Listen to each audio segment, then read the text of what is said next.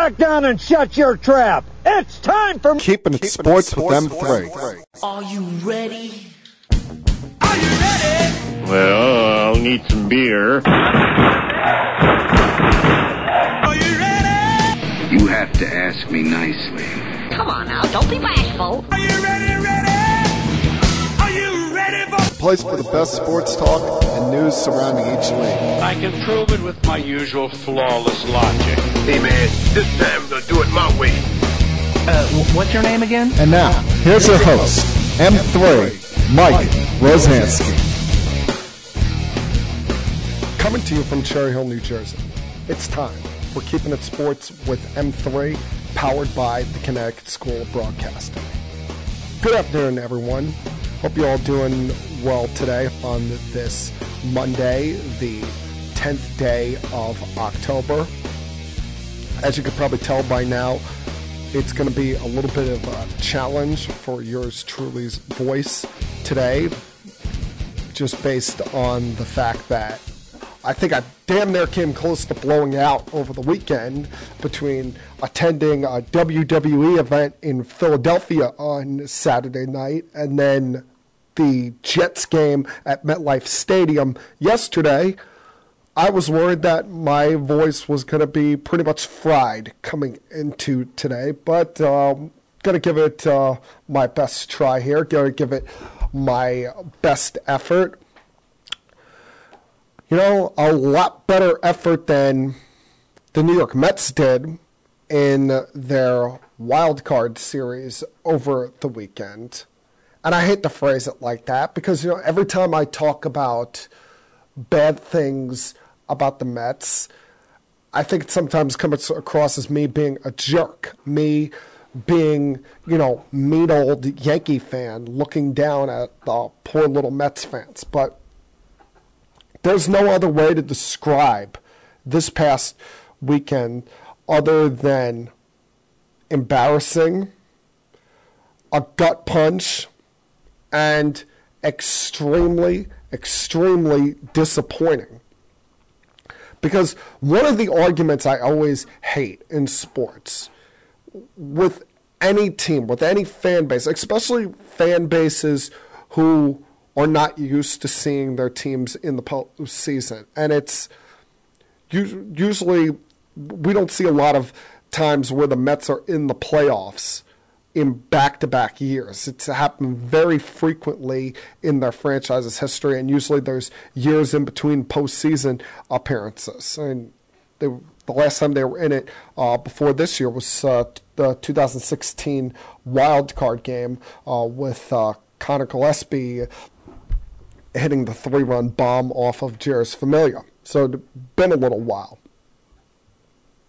But there's always this argument from portions of a fan base after a gut punch, after a heartbreak like this, of saying, oh, but think back to your thoughts on your team in the beginning of the season, and if I told you that they were going to win 101 games and be in the postseason at the end of the year, you'd be pretty happy. No, I've always been against that kind of argument because you have to change your expectations based on, or your feelings on something based on what you're seeing in front of you. You can't just go with your same old preseason philosophy. That's why, you know, I look back at the 2017 Yankees and how they weren't predicted to do anything. And then, you know, you fast forward at the end of the year, I was heartbroken when they lost that ALCS to the Houston Astros.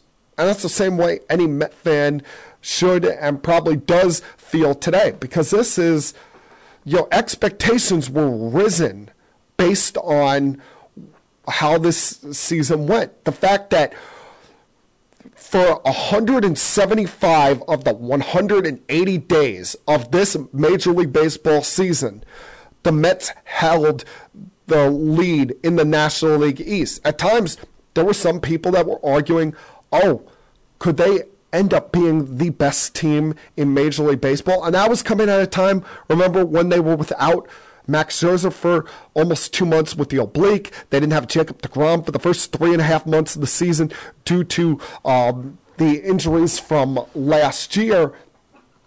And it seemed like no matter what happened, this Mets team just kept rolling along. They had that big 10.5 game lead on June 1st that slowly but surely it dissipated. It went away because the Atlanta Braves just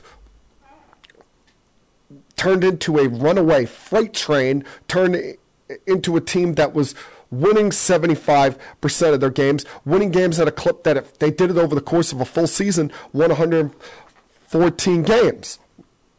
And it forced the Mets, with last weekend's heartbreak and embarrassment in Atlanta, to now have to do something that I'm sure them and no other Mets fans and no fans in general want to see their team do. Yeah, you want to make the playoffs, but when you have that kind of lead in your division for so long, you want to avoid this wild card format as much as you possibly can. Because even though you had all 3 games at home, it didn't fluster the San Diego Padres. It didn't fluster them coming 3,000 miles away. It didn't fluster the fact that they were the road team, the team that would not have last ups all 3 nights in this series. And, maybe we should look back on the regular season and see why. This team, even though they only played 6 times, was clearly better than the Mets during the regular season. They won the regular season series. So it shouldn't come as a surprise to anyone that the San Diego Padres won this series. They are a very good team. They have players that the Mets don't have. They have a Manny Machado. They have a Juan Soto. Who on the Mets is on that level? Who on the Mets is at that caliber? Lindor and Alonso are good, but outside of their home runs on Saturday night, they did nothing in this series. They were MIA for the most part. But that's the story of the second half of the 2022 New York Mets. That is the story of how these last 3 months since the trade deadline boils down, because they've been a team that, they'll have that one big explosive night during a week, but then have to win the rest of their games based on their pitchers throwing gems. And for the second straight weekend, you had your rotation lined up the way you wanted. You had what you thought were your 3 big horses available to you. And they couldn't get the job done. Max Scherzer on Friday night, whether it's, the injuries of the last couple of months, or, the length of the season and so many innings pitched on that 38-year-old body, catching up to him. Or it's just the Padres have great players. They had 4 bombs off of him on Friday night, and the Mets, seemingly kept getting dealt left hooks that they could not get up from. And, their offense was not able to supply any of a threat, any of a challenge toward Yu Darvish that the Padres were doing to Max Scherzer. So, and, that what was confounding about this series is the way Buck Showalter was handling things. And I'll get to what he did last night in a minute or two. But why he's always got to play the man of mystery, always got to play this he's got to be the smartest human being in the room. Jacob deGrom, it should have been announced from the onset that he was starting Game 2 on Saturday night. Shouldn't have been this game of, we'll make that decision based on what the outcome of Game 1 is. it's almost like they were already looking ahead to the Dodgers. And as great as the Dodgers are, the San Diego Padres deserve a lot more respect than you were seemingly giving them coming into this series. And you weren't going to be fooling us. Now, whether it's you win game one or you lose game one, Jacob deGrom had to take the mound. Now, you weren't going to go through this weekend and with your season on line without the guy who's been your best pitcher for the last 6-7 years taking the mound at Citi Field at least one more time. And, for the most part, he lived up to the billing on Saturday. He finally got the Mets offense coming alive. The problem is the Padres kept on fighting, kept on, coming back every time the Mets took the lead early on. That's why, I don't blame what he did as far as, and I'm talking about Buck here, as far as going to Edwin Diaz in the 7th inning. I wasn't watching the game, as I mentioned. I was out on Saturday night. But my mindset with that was, all right, he's not asking him to pitch the final 3 innings here. He's asking him to give him as many outs as possible without taking away potential availability for Sunday night.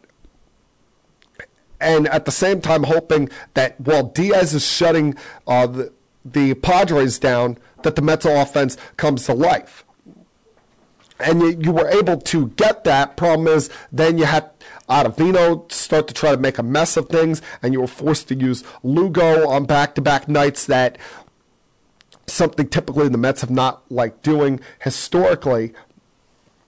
But at least they got themselves to Sunday, but you're almost looking at it and you're saying, did Sunday really truly even happen? Did Sunday even exist? With the very quiet, very poor, very non-existent of the Mets offense in Sunday night's efforts, if you want to call that. Because for the first time in MLB history, you have a team lose a winner-take-all game at home, only recording 1 hit or less. And credit Joe Musgrove. Joe Musgrove, really good pitcher in his own right. But the Mets, their bats once again went silent, and it showed the difference between the Mets and the Padres. The Padres, you look at a lot of the damage that was going on here over this weekend was coming from the 7, 8, 9 spots in the order. They batted about 500 over this weekend. While the Mets, after you got past the Lindor, Alonso, McNeil, Nimmo portion of this lineup, you really weren't getting much. I mean, you saw Starling Marte back out there, and he was battling, but clearly the thumb was still an issue. And the rest of this lineup was a flat-out joke. It goes back to Billy Epler at the deadline, like I said last week, bringing in a lot of spare parts, but not, that big bat. And that big bat they could have used. He was on the other side of the field with Josh Bell coming up in big spots and getting the job done. You mix that with Chris Bassett and, what was, normally I wouldn't call a pitcher soft, but that clearly was a soft performance by him based on the fact that, after the game he's complaining about how New York's a tough place to pitch. Well, duh. I mean, I don't know why you keep bringing this up. This isn't the first time we've heard him say this all year. It's clear he psyched himself out. It wasn't a whole thing of, he couldn't hear the pitch-com thing in his hat. This was, the moment became too big for Chris Bassett, and he wilted under the pressure of the bright lights. Now, the other story that comes out of this game, as much as we want to, as baseball fans, as fair, objective fans, want to give Joe Musgrove credit, tip the cap, as well as if you're a Met fan, be pissed off and annoyed by the results of this series is the decision by Buck Showalter last night in the 6th inning, going out there and asking the umpires to check Joe Musgrove just because he was throwing harder and had a higher spin rate with his all of his pitches than he usually has averaged this year, which I, for the life of me, will never understand how they measure that, but I digress. And he came away kind of looking like a desperate man, a desperate manager with that act. Here you got a guy that we all know is a pretty good pitcher, has been dominant over his last handful of starts, pitching to an ERA of about half a run in that time frame. And you're going to be going out there in the middle of the game where your team is dead as a doornail, asking for that kind of review when the umpires check the pitchers multiple times throughout the game. I don't blame the Padres for then taunting the Mets dugout, for Joe Musgrove being pissed off. You know what last night was? Why he was doing that? People bring up, they were seeing shiny stuff on his ears. I say this all the time. These analytics, all of these computer-generated stuff in baseball, it cannot measure the human heart. It cannot measure the intensity, the adrenaline that runs through somebody in the heat of the moment, in the heat of battle. Joe Musgrove, clearly, he had a better feel for the moment than did Chris Bassitt. He went out there with a killer mindset. He went out there with hey, if this is the last game I pitch of this season, I'm going to let it fly and let things fall where they may. So, and we see that from pitchers all the time. In those big moments, they're able to step up and ask their body to do something that they normally don't do or don't do as often in the regular season, because in the postseason, it's all on the line. There was no tomorrow for the losing team in this. And that losing team happened to be the Mets. A Mets team that, their fan base is heartbroken because it was a fun team. It was a cute team to follow all year long.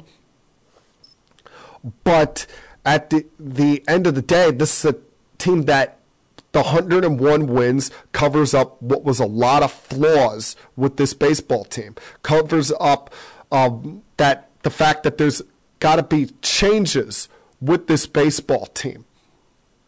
Especially when you look at the fact that a majority of their pitching staff is free agents after this year. Bassitt, Lugo, Walker, Carrasco, Diaz, May, Ottavino, and that's not even including DeGrom, who can opt out. Nimmo is the only guy of importance on their offense that is a free agent. That's probably someone that they will look heavily into and bring him back.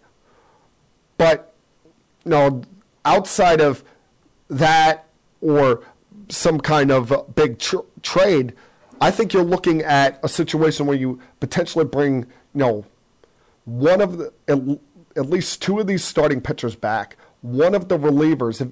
If you can't bring back Diaz, I think you definitely have to bring back bring back Lugo.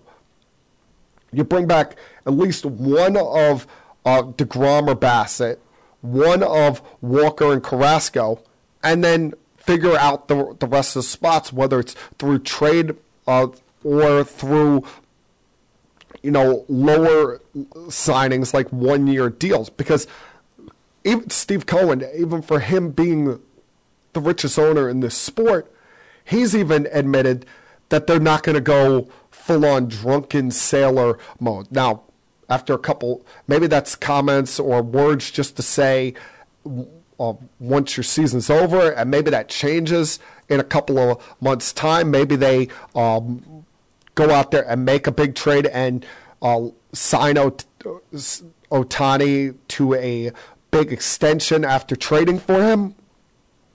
Who knows? Who knows what their front office could be thinking?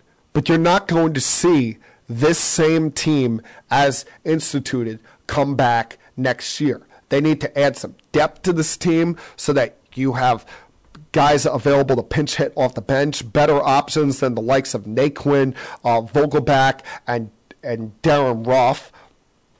You're going to see hopefully for their sake, some of these prospects, whether it's Beatty, Alvarez, Vientos, one or two of them stick up here and be regular parts of this lineup. And hopefully for their sake, Max Scherzer is able to stay healthier than he was this past year and give them closer to 30 starts. Is that asking too much on a guy that's going to be 39 at some point next year? Remains to be seen. But it's going to be a different Mets team next year. That's why it's so frustrating for this fan base today. I said earlier, it was a fun year for them, and you were hoping that this ride ended in a different way rather than frustration and aggravation of a very quiet offensive downturn in your ballpark against a team that you won more games than in the Padres, rather than getting ready for a trip to LA, a trip to face the Dodgers in the NLDS. You're sitting there wondering what could have been if you would have just won one game in Atlanta last week, or not got swept by the Cubs in September, or won more games against the Pirates in the final month, a month that was supposed to be, up until the Braves series, one of the easiest schedules in the big leagues. Now you're sitting here thinking about what could have been and what does this team need to improve on and get better in next year so you can finally end your what will now be 37-year drought of not winning a World Series. All right, a lot I want to get to today. Going to mix in some football as we go on here. Some thoughts on both the Jets and the Giants, where they stand in their divisions, some questionable coaching decisions, poor Thursday night game, an absolutely atrocious call in the NFL yesterday that now, I don't know how the NFL can live with themselves on that, even for a regular season game, as well as mix in some more thoughts about the wild card round and the league division series as we roll along here. So plenty to get to in this week's podcast. So glad you could tune in, listen, watch, whatever format you're watching on this week. So at this time, as I usually do, please sit back, relax, put your feet up if you feel like it, and continue keeping it sports with M3. I'll be back.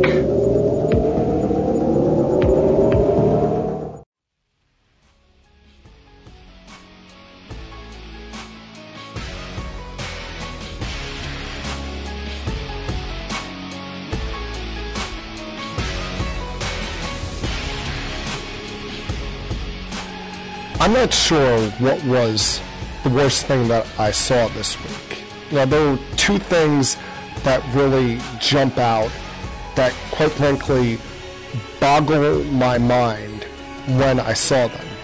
One, of course, was the video that came out via TMZ from Golden State Warriors practice last week, in which Draymond Green knocked the living crap out of Jordan Poole. Listen, fights happen in practice all the time, so we quite frankly shouldn't be surprised about it. I think the only time you'd only hear about this kind of nonsense happening is baseball, and they really don't have quote-unquote practice, considering it's an everyday sport. But you hear about it happens sometimes in training camp in hockey, definitely in training camp in football, between teams, between guys on the same team. And I'm sure there's pushing and shoving that goes on in the heat of battle in NBA practices. But when you see something, it brings more of a light on it, and it has you taken back like, damn, And when you watch the video of this, it initially starts with them jawing back and forth, Draymond stepping up to Jordan Poole pushing him off, and then he's looking away, and Draymond just comes up right on him and decks him to a point where Poole's just laying there, and like, God, what could he have possibly said that set Draymond Green off that badly? And we know Draymond's an emotional guy, but that looked completely over the line. And remember, I'm a Draymond Green fan. I've always been a supporter of his, but I can't get behind him on this, especially you punch a guy that's not looking at you. It was an awful look for him, especially when you consider everything he's got going on. He's got a successful podcast. He's the first active NBA player that has a media deal. Remember, he works for TNT during the season when the Warriors are not playing. If he's available on Thursday nights, he's part of their broadcast team. And it's a bad look for a guy that has that kind of, jobs, that kind of obligations when he's not available or taken away by his main job as an NBA player.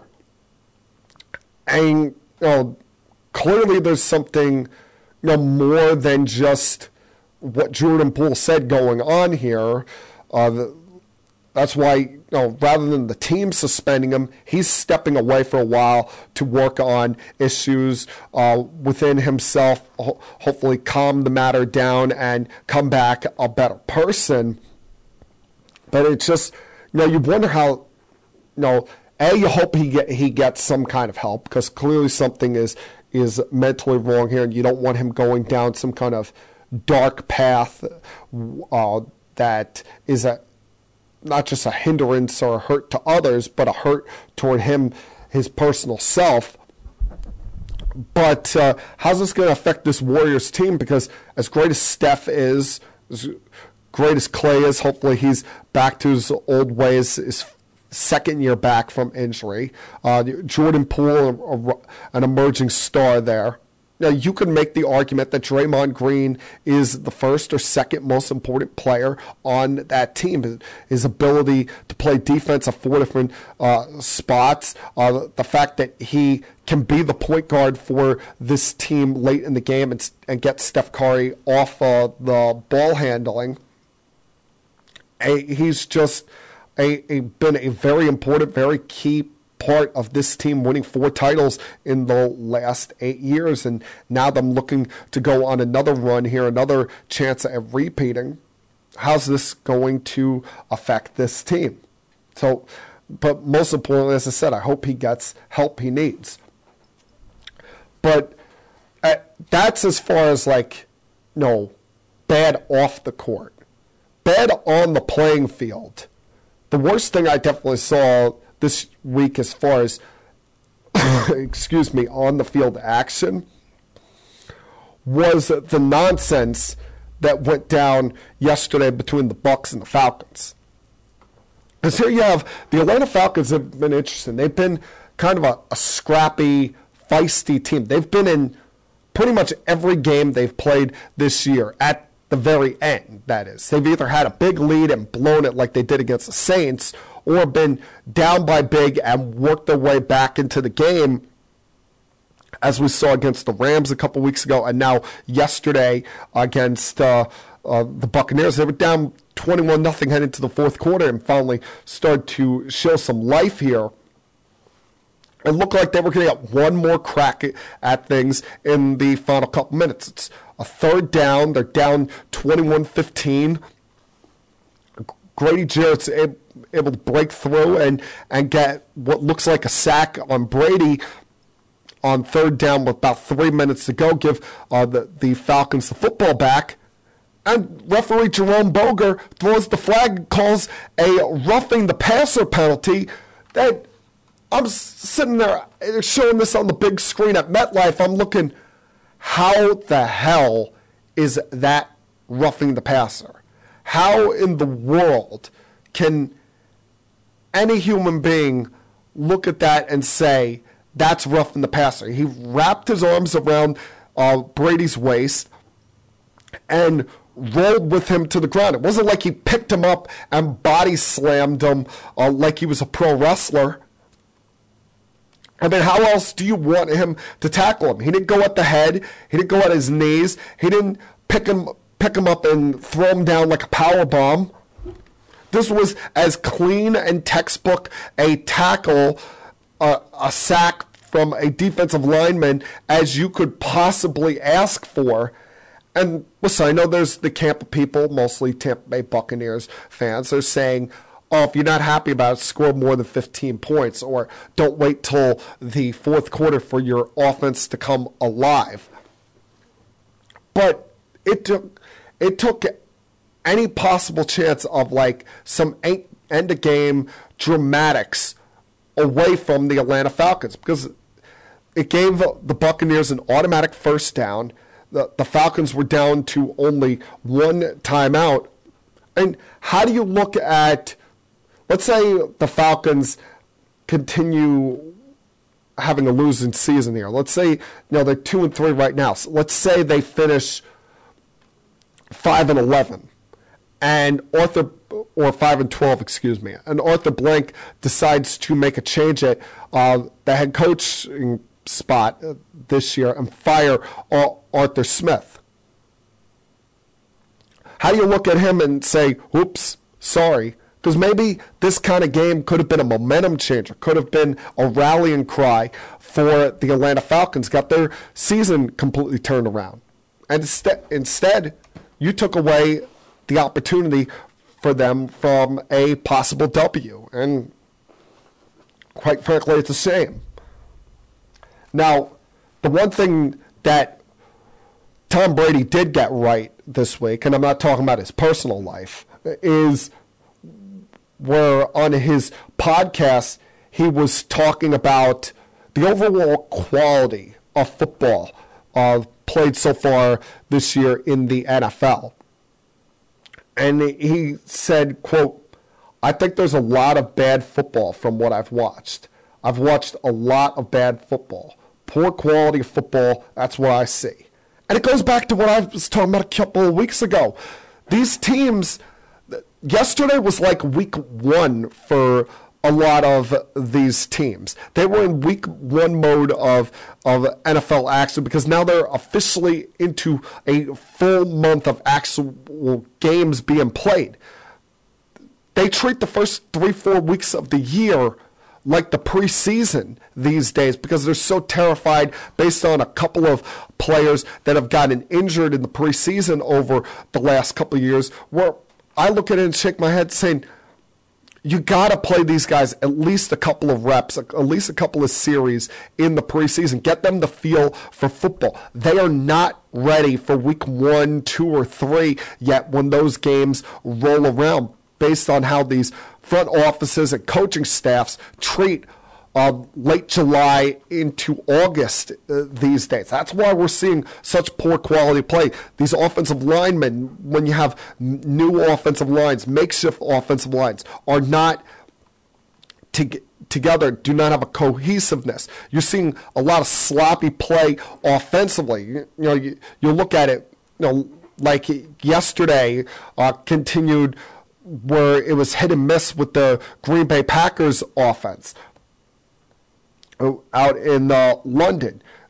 Some of these teams that you weren't expecting much from, you're seeing good offense from them, like Seattle, because Geno Smith had to compete to get his spot in August. So he's already been in an NFL playing mindset for about 2 months now. He truly feels like he's in week 5. Both him and the Saints, why they've played well offensively, is they've had competitions. They had battles for spots in the preseason that guys had to earn their keep.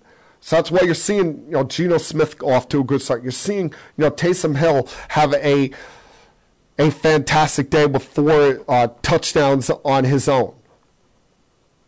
Those teams who take the preseason seriously are the ones that right now have the most cohesive offense. That's why you look at what's going on in Denver and you wonder, what the hell were they doing in training camp? What the hell were they doing in the preseason?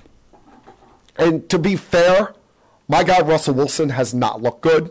He's, quite frankly, looked like, he's more toward the back half of his career than the front half. And remember, this is a guy that he's still, 33, 34 years of age? He's my age.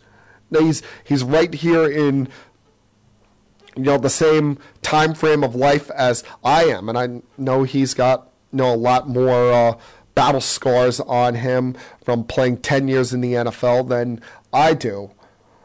But you're not seeing the same Russ that you did in Seattle now with the Denver Broncos. And some of it is due to awful decision-making by Nathaniel Hackett. But when you watch Russ on Thursday night and you're seeing some of the stuff that he's doing in the fourth quarter with as bad of interceptions as you could ask for, one throwing to Hamler in the end zone early in the quarter when it looked like they were in great position to really put their foots on the Colts' necks.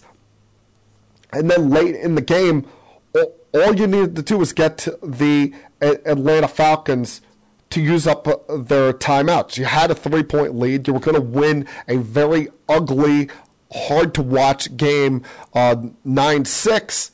And he throws a pick to Stephon Gilmore with reasonable enough field position for even Matt Ryan to drive them down to set up a game-tying field goal, force overtime. And then in overtime, he completely whiffs. He has the ball in his hands with a chance to win the game and misses Cortland Sutton on that 4th and 1 attempt at the Indy 5-yard line. And I respect the fact that they didn't just take the field goal there. They tried to go for the win because the easy call would have been, go for the field goal. And at worst, you have a 12-12 tie.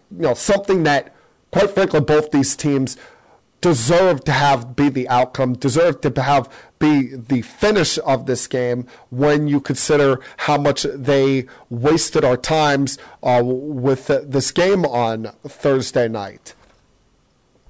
But it's not been a great start to the season for Nathaniel Hackett, Russell Wilson, or the Broncos all in general, especially when you look around that division. You look at that division, and it remains to be seen what Kansas City and Oakland do tonight. But Kansas City, for the most part, their offense has been on lockdown.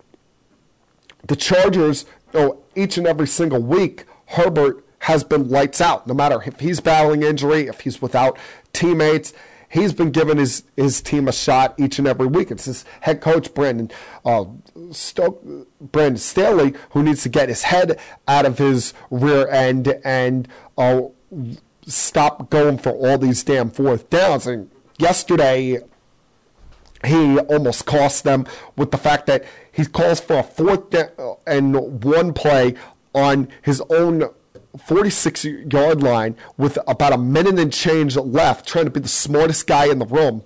When that failed, it left the Browns opportunity to come down and win the game on a walk-off field goal, and they have to be counting their lucky stars that for the second time in the last 3 weeks, Cade York screwed up a late-game special teams play, missing a game-winning field goal with a few seconds to go. But the Wilson, whether he's battling some kind of injury or not, or Nathaniel Hackett and him aren't seeing eye to eye, or it's still the rookie growing pains as a head coach for Nathaniel Hackett, Broncos got to get their heads out of their rear ends sooner rather than later if they want to stay in the mix for the AFC West and potentially an AFC wildcard spot. It's still early. There's still time for them to get going. But as we say all the time in sports, it can get very late, very early. You don't want that happening to you when there's only 12 games left now in this season. All right, got to take another break here. Come back on the other side. Look at what some of the locals did yesterday.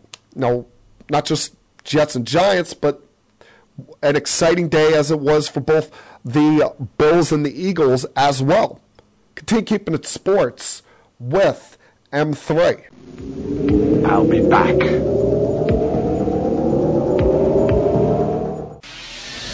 Connecticut School of Broadcasting founder Dick Robinson. You know, the media business has changed a lot since we opened our doors in 1964. Now media content is everywhere. On air, online, on the go. More than ever, companies are looking for people to help drive this new media. At Connecticut School of Broadcasting, you'll get hands-on training on the latest software and equipment in a matter of months, not years. Connecticut School of Broadcasting has placed thousands of grads in broadcast media careers. It's all about versatility. You see, at a radio station, if you also know how to shoot, edit, and post videos, you become a pretty hot commodity. That's the training you get at Connecticut School of Broadcasting. Connecticut School of Broadcasting with locations up and down the East Coast from Massachusetts to Miami. Call 1-800-TV-RADIO or log on to GoCSB.com. Connecticut School of Broadcasting, the nation's oldest and largest group of broadcast media schools. Redefining training in radio, TV, and new media. Get trained. Get connected. 1-800-TV-RADIO.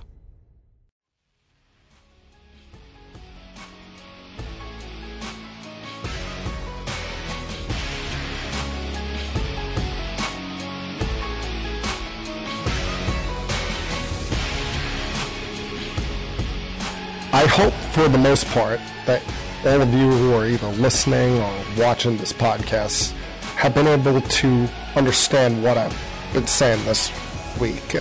As you can tell, I've had a raspy voice from events that I attended over the weekend, and when I do this podcast each and every single week, I try to be as clear and coherent as possible and as understandable as possible when I talk to you guys. Has been a little bit of a battle with this raspy voice I'm currently dealing with here, but hey, never apologize for having fun. As long as it's not anything harmful to you personally, disrespectful to anyone you know or anyone in general when it comes to religious or potentially race stuff, as long as it doesn't affect any of that or disrespectful in any way, have at it. You know, you only get one life here, people. Live it up. And that's exactly what the two football teams have been allowing their in this area have been allowing their fan bases to do so far this season, is live it up, enjoy life. Be happy to be a football fan, because it's I'll be totally transparent and honest here. I did not think we would be sitting here second Monday of October and talking about the New York Jets and New York Giants preparing themselves for relevant months of the month of October. Now, you look at the Giants coming into this year with so many questions about the quarterback in Daniel Jones, a rookie head coach in Brian Daboll, the fact that you weren't sure about a lot of pieces in this offense. How was this offense going to be run? They were a team that was, quite frankly, lacking in talent. And the last couple of weeks they've been lacking in wide receivers. I mean, Kadarius Toney's been in and out of the lineup. Kenny Golladay, let's face it, he's only around to get a paycheck these days. And, the Giants and him are both counting the days until that marriage can be broken apart without it costing the Giants too much on the cap, because he's been an awful, embarrassing signing. Thank you, Dave Gettleman. But even with all that happening, we sit here 5 weeks into the season, and the Giants are 4-1. I mean, there's an argument to be made that they could be 5-0, but hey, you don't want to get too greedy. And yesterday, for them to go on the road and defeat the Green Bay Packers is a great win. Now, you do have to take into a little bit a caveat here. They did not have to face the sometimes daunting effects that is the frozen tundra in Lambeau Field, because the game was taking place at 9:30 London time across the pond. So both teams were essentially playing a neutral site game here, if you're being perfectly honest here. And it would have been very easy for the Giants to just pack this game in earlier. And they were down 20-10 at halftime, weren't getting much going with this offense. But their defense, which has been really good this year, even despite some injuries, especially with Leonard Williams, stepped up big time in the second half. And the only points that the Packers were able to score in that second half were on the late safety that the Giants took to run out the clock there a little bit. They were even getting a ton of pressure on Rodgers late in this game, so much that he wasn't able to get that final heave off. How many times have we seen it in his career where Aaron Rodgers will end the night with one of those big Hail Marys, and somehow, some way, some nondescript wide receiver comes down with it for a walk-off win for him. We've seen it a bunch of times throughout his career. But the Giants were able to get enough pressure on him and not allow that one final opportunity. And like I said, you look at the Giants, that they're running out there, a bunch of ham and eggers at wide receiver right now. The only respectable weapons that Daniel Jones has to work with are Slayton and Barkley. And Slayton, he even missed some time in this game. You thought that he was going to give some alarm, some pause to this good vibe, this good momentum for the Giants by leaving with that shoulder injury. But he was able to come back in and finish this game. And now you're sitting here, even despite what the Twitter universe wants to say, after that game, the words worst 4-1 team were trending across Twitter, and of course everyone was talking about them. But hey, don't apologize about winning. Be excited, be happy, live it up, live in the moment. You're building yourself up enough breathing room right now that if there is a moment where things start to falter, and that moment will come, where you're not going 16-1. I still question whether this team is going to be a 10-win team or be a playoff kind of team when it's all said and done. But you've built yourself up enough that you wouldn't be, even if you went on a 2-3 game slide, that you wouldn't be completely out of the mix of things, and you'd be able to turn things around much easier. Wouldn't have the pressure of the world on you, thinking that, we've got a lot of making up to do. You've built yourself a solid foundation to start this season, and doing it with a lot of guys that, are not Joe Shione or not Brian Daboll guys. As they start to integrate such a change up this roster, not just this year, but in the years to come, this kind of season is a good building block for the Giants and getting their franchise back to true respectability.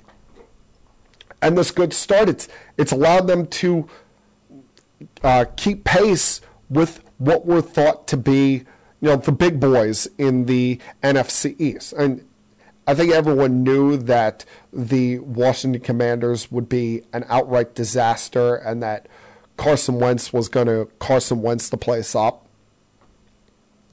But you're looking up and you're seeing both Dallas at 4-1, now winning their fourth straight yesterday, thanks to another dominant defensive performance in LA against the Rams. And Micah Parsons continuing to look like the runaway candidate for Defensive Player of the Year.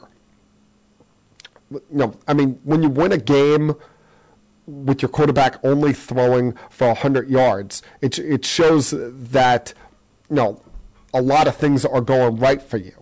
And then you look at what's going on in Philly as the Eagles are off to an astounding 5-0 start after yesterday's tug-of-war battle in Arizona that, if Kyler Murray and Cliff Kingsbury had a little better awareness, a little bit better read on the feel of the game, maybe we'd be talking about an overtime game here. Because you look at it, in the final couple minutes of that game, you wonder what the hell is Kyler Murray thinking. He's in the final drive of decision making. It should tell all you need to know about why originally the Arizona Cardinals put in a clause in Murray's contract that he had to have 4 hours of independent study each week. Because the Cardinals had a first down at Philly's 34-yard line with about 30 seconds to go. Out of timeouts here. Murray spikes the ball. Okay, fine, you stop the clock there. But then on second down, he's got a clear run right up the middle, and he slides 1 yard before the first down marker, making it 3rd and 1, and he once again spikes the football rather than running a play there. And I get there's the whole concern about, the clock running out before setting up for another spike. But like we saw what happened to Dallas last year in the postseason. But you had 1 yard to gain, and you slide too early. He's usually got a better feel for, as far as field awareness is concerned there.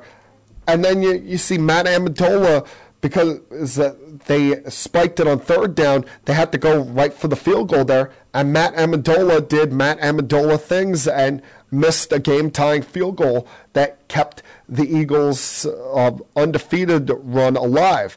And now, if you're the Giants, if you play your cards right, now you look at it, you're playing the Ravens next week. And the Ravens just eked one by last night against the Bengals on Sunday Night Football. I mean, just barely squeaked this one out. Neither team really rewrote the record books with how they played offense in this game. But if you're the Giants, you look at the Ravens and you say, yeah, they got a very good defense, but so do we. If we can at least not let Lamar destroy the game, we could be sitting here a week from now with the Giants in first place in the division, because the Eagles and Cowboys, they play on Sunday night. Cowboys knock off the Eagles. All three of these teams could be 5-1 a week from today. And if you're the Giants and you're in a 3-way tie for first place in the NFC East 6 weeks into the season, what more can you ask for? You had no expectations, no high level of belief in this team coming into the season. And now a chance to be in first place in the final weeks or the first several weeks of the year. Nothing more you can ask for. All you ask for your team, give us a shot. Give us a reason to believe. No, not think weird, kooky stuff. I think it's too early for the weird, kooky thoughts. That's more of if you get into December and you're something like 9-3, and you're staring the postseason down. or you get into January and you're 10-4 or 10-3, and you're 2 weeks away from potentially making the postseason. Then you could start thinking weird stuff. Then you could start thinking, what do we have here? But right now, you'd be excited. You'd be happy. Your team's off to the great start. And you, once again, never, and I mean never, apologize about winning. The same thing goes for my Jets. I'm sitting there at MetLife yesterday, and let's face it was 50-50 as far as the fan base is concerned. It was a packed crowd, but you could see a lot of teal in that crowd, a lot of orange in that crowd. When the Dolphins were doing things early and starting to come back into the game after the Jets had the early 12-0 lead, you could hear the Dolphin fans. They were alive, they were loud, they were rambunctious, just like the Jet fans were. Now you start to have that sense of the old rivalry that these two fan bases used to have. But finally, the Jets were able to get that signature win at home. And maybe the word signature win is too strong, too early. But it had been 3 years since they beat a division opponent. The last time they won a division game was against these Dolphins in December of 2019, when Brian Flores was still the head coach of this team. It's the first time that the Jets have been over 500 in over 5 years after 5 games. And you're looking at this team, you're excited as all hell with what you're seeing from this New York Jets squad. First off, Sauce Gardner set the tone early on when he knocked Teddy Bridgewater out of the game with that safety in the end zone that left Teddy unable to continue. And you have some guy named Thompson come in, and you could clearly see that the Dolphins had no confidence in this guy throwing the football down the field. That's why a lot of their offense was runs right up the middle or short checkdowns to either Waddle or Hill, although that they were getting put in lockdown mode if they had to go up against Sauce. But you saw the Jets defense, even though it bent a bit there, allowed Miami to get back in the game, they were able to lock things down, were able to get pressure when necessary. I mean, John Franklin Myers and Carl Lawson off the edges made life tough for this kid when he had to drop back. They had more hits on the quarterback than the Dolphins had altogether against Zach Wilson. And offensively, you're looking at the Jets here. This is now 6 out of the last 7 games in which Zach Wilson does not have a turnover.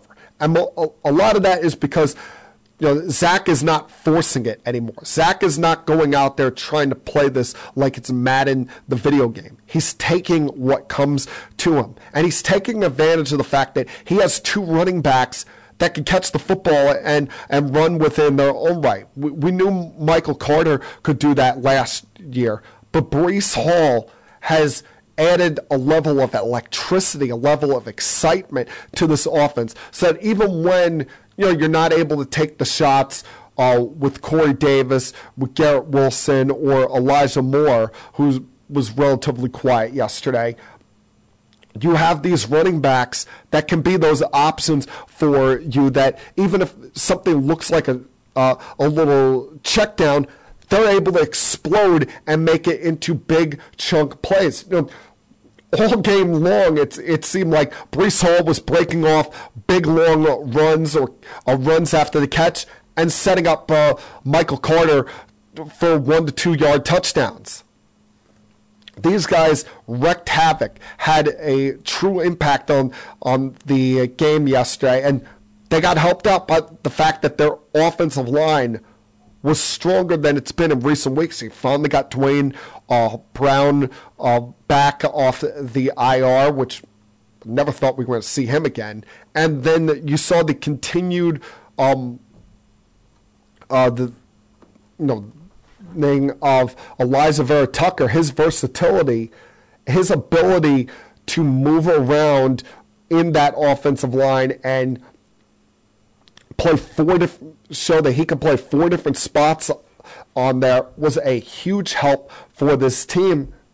And now we're sitting here with the Jets set to go to Green Bay next week, with them over 500 after 5 weeks for the first time in a long time.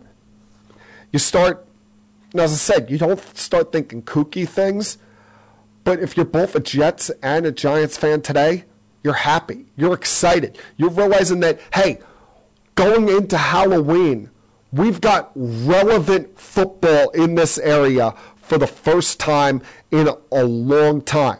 It's not just, oh, we're looking up at the Eagles if you're a Giants fan. You're not just looking up at the Buffalo Bills as they have another video game-like performance against the Steelers. And congrats to anyone who was betting or had Josh Allen and Gabe Davis in fantasy football in the first half yesterday with the shows that they put on. But with both the Jets and Giants, live in the moment, live it up, be happy, be excited that you have relevant football here, with both teams, both fan bases, and it's something we have not been able to say a lot in the last decade. All right, going to take another break here, come back on the other side, and finish things up. Continue keeping it sports with M3. I'll be back.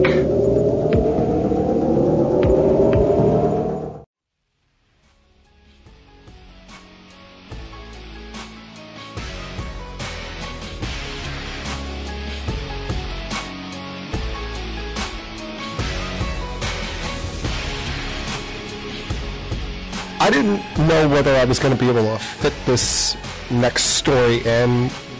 Didn't know if there was going to be enough time in the podcast this week, but I guess I'll give a minute or two of thought on this one that is...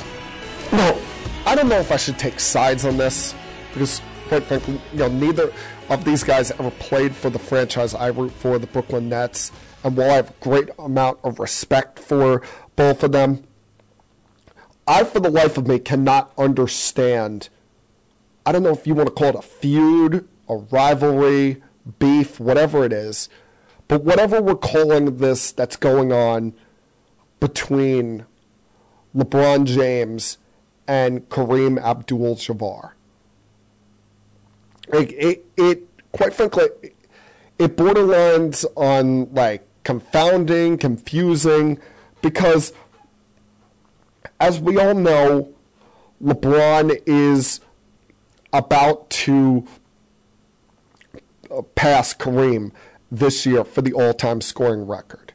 Now, if he continues the pace he's been on over the course of his career, an average of over 27 points a game, which he's shown no signs that that won't happen, he would only need about 49 games this year to pass Kareem. And I'm sure it's going to be a phenomenal moment, a moment that you see the game get stopped and a long, well-deserved standing ovation for LeBron when he completes this feat. But there's been this beef between these two, mostly coming from seemingly Kareem the last couple of years, that I don't know if it's about potential envy or jealousness that LeBron's about to break this, or if it's just off of personal differences and philosophy in life. But I'm surprised that this is catching the light of day publicly so much. Personally, I wish for the two of them's sake that they would keep it in-house and talk about it like men rather than it be this he said, she said kind of thing throughout the media, because it popped up once again last week when LeBron was asked about chasing Kareem's scoring record and if they have a relationship, and LeBron very unemotionally goes, no thoughts and no relationships. And he would then expand upon that and saying, I think the money quote here, after he talks about how cool it would be to break this record, saying, quote, obviously Kareem has had his differences with some of my views and some of the things I do. But at the end of the day, to be able to be in the same breath as the guy that wore this same uniform, a guy that was a staple of this franchise, I think is super duper dope just to be in that conversation. No, why does it have to be about that between these two so publicly? No, and I don't blame LeBron for coming out and making those comments, because Kareem started this with the comments that he had against LeBron. Yeah, it's okay for two grown men that are in different generations from the same profession to not have a close relationship. I mean, LeBron and Michael don't have exactly a close relationship. LeBron and Kobe didn't have a close relationship, and they were contemporaries. They played a majority of each other's careers together, but in the couple of years before Kobe's unfortunate passing, and they started to develop a relationship and develop a brotherly-like bond. But Kareem is the one that has started this, came out first with the shots toward LeBron, saying that LeBron,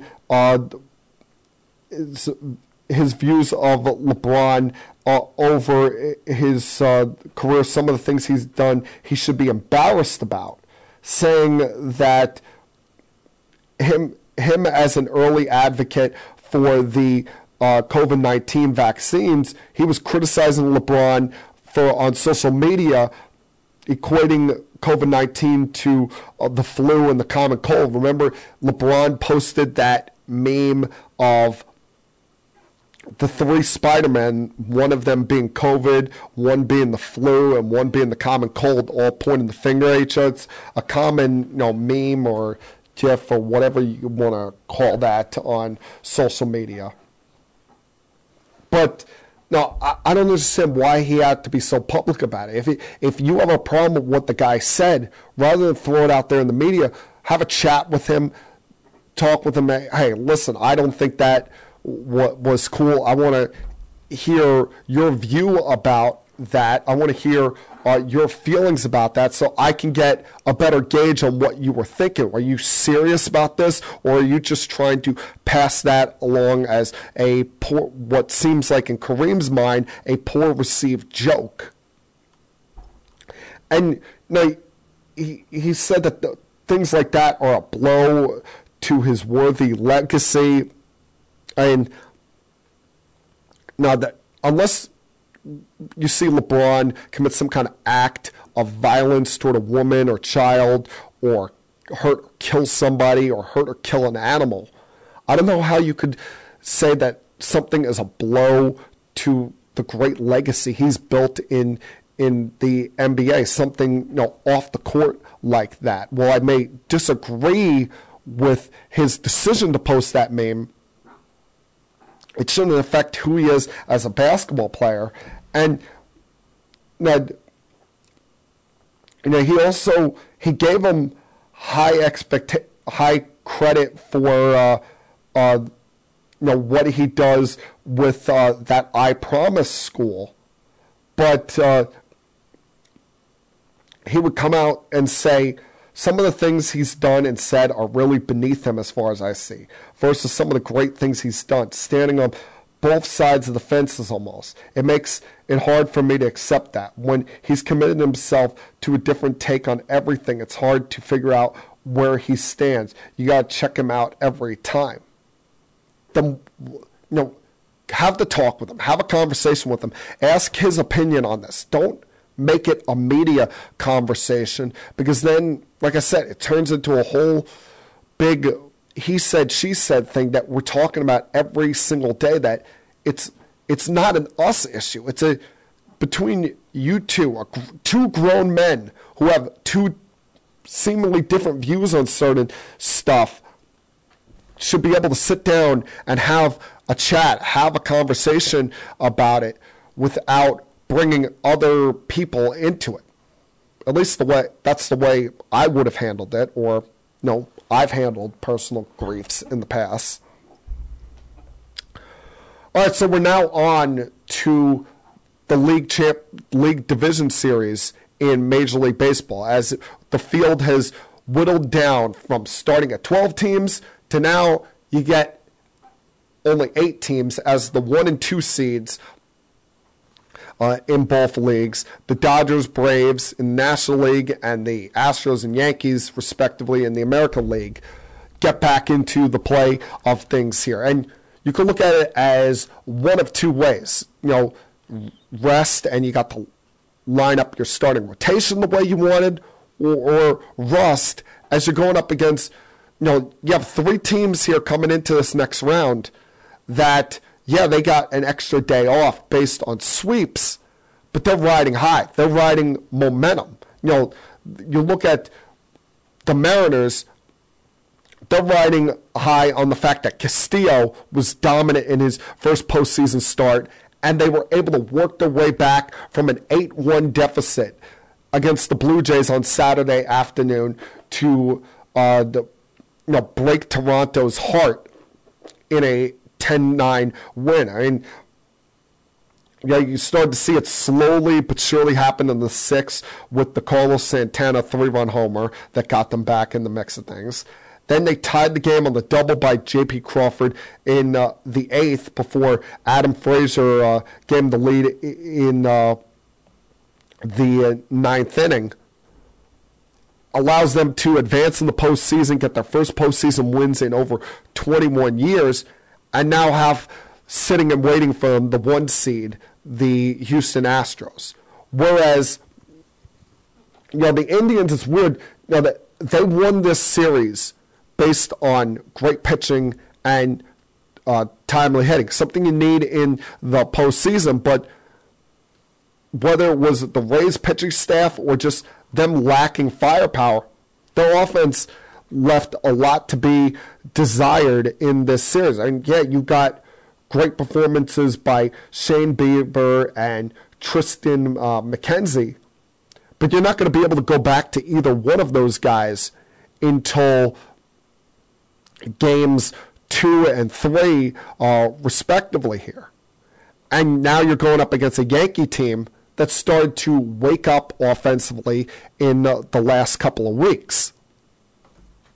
So we'll see how these teams handle, the rust versus rust aspect of things, and whether these hot weekends by both the Guardians and the Mariners can carry over here into the next round. Now, the Phillies, they also got a sweep here, but you're going to be looking at, based on the schedule here, them having to wait till Friday to get either of their top 2 guys back in the series, unless they are planning on Zach Wheeler going on short rest to start this series. And you look at the way that they did the scheduling for this. It's kind of confounding, kind of weird as far as I'm concerned. They've never done this before with the League Division Series,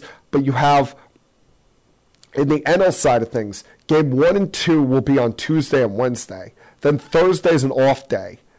And then games 3 through 5, if they go the full 5, will be Saturday through Sunday. No day off there, no travel day. So you'll be going potentially from playing a game 4 in one series one night to playing a game 5 back in the original series the next day. And the only thing that helps here is the fact that on that side of things, the 2 West Coast teams are playing each other, and the 2 East Coast teams are playing each other. And, no, it's not much of a travel on the AL side of things either, but theirs is just as weird. You look at Game 1 on Tuesday, then an off day on Wednesday, Game 2 on Thursday, Friday's another off day before Games 3 through 5, if it goes the full length, would be Saturday through Monday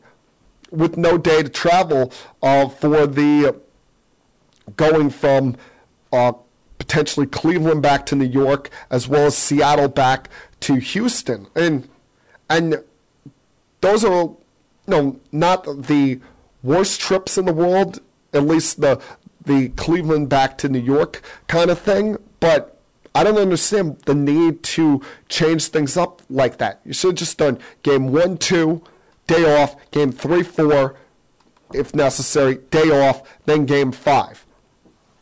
You had the time to get it in. And it's the same amount of off days in the series as it is. I mean, people who have a much higher pay grade than me clearly somehow, some way thought that this was a smart idea how to do things here. To me, it doesn't make a lot of sense, but hey, I'm just in it to hopefully watch our New York Yankees win another championship. Continue the momentum, the good vibes after this week of Aaron Judge finally hitting home run number 62 and setting a new single-season record in the American League and in Yankee franchise history. It's going to be fun here. It's not going to be easy. Wasn't going to be easy no matter who the opponent is. But it's going to be fun to watch this series and these series all together. And I'm looking forward to getting it started. After watching 6 months of your team play, now going almost a week before they play a playoff game, kind of had me, wondering, all right, what do I do? What do I watch on TV tonight? But thankfully, it's finally all going to get started tomorrow, and hopefully things break right. It's been a long time for this franchise since they won championship number 27. And I know it's easy to say, oh, you've seen 5 titles in your lifetime. The team's won 27 in their franchise history, but of the teams I root for, the Devils, the Brooklyn Nets, the Jets, as much as I want to see them win a Super Bowl, the Yankees are my favorite team. The Yankees are number one for me, and hopefully this is finally the year for them to get off the schneid for both getting past their postseason demon the last couple of years of the Houston Astros and potentially winning their first World Series championship since 2009. And that, my friends, was Keeping It Sports with M3 for Monday, October 10th, 2022. Everyone, please have a great night. Have a fun, safe, healthy, happy week, whatever you may be doing. And I'll talk to you guys again, same time next week. Until then, peace. We have to go. Good night, everybody. I have had enough of you! Thank you for all the fun. Thank you. Hey, shut up, will ya? I don't want to see you, I don't want to hear you, and I don't want to smell you. Now leave. I'll be back.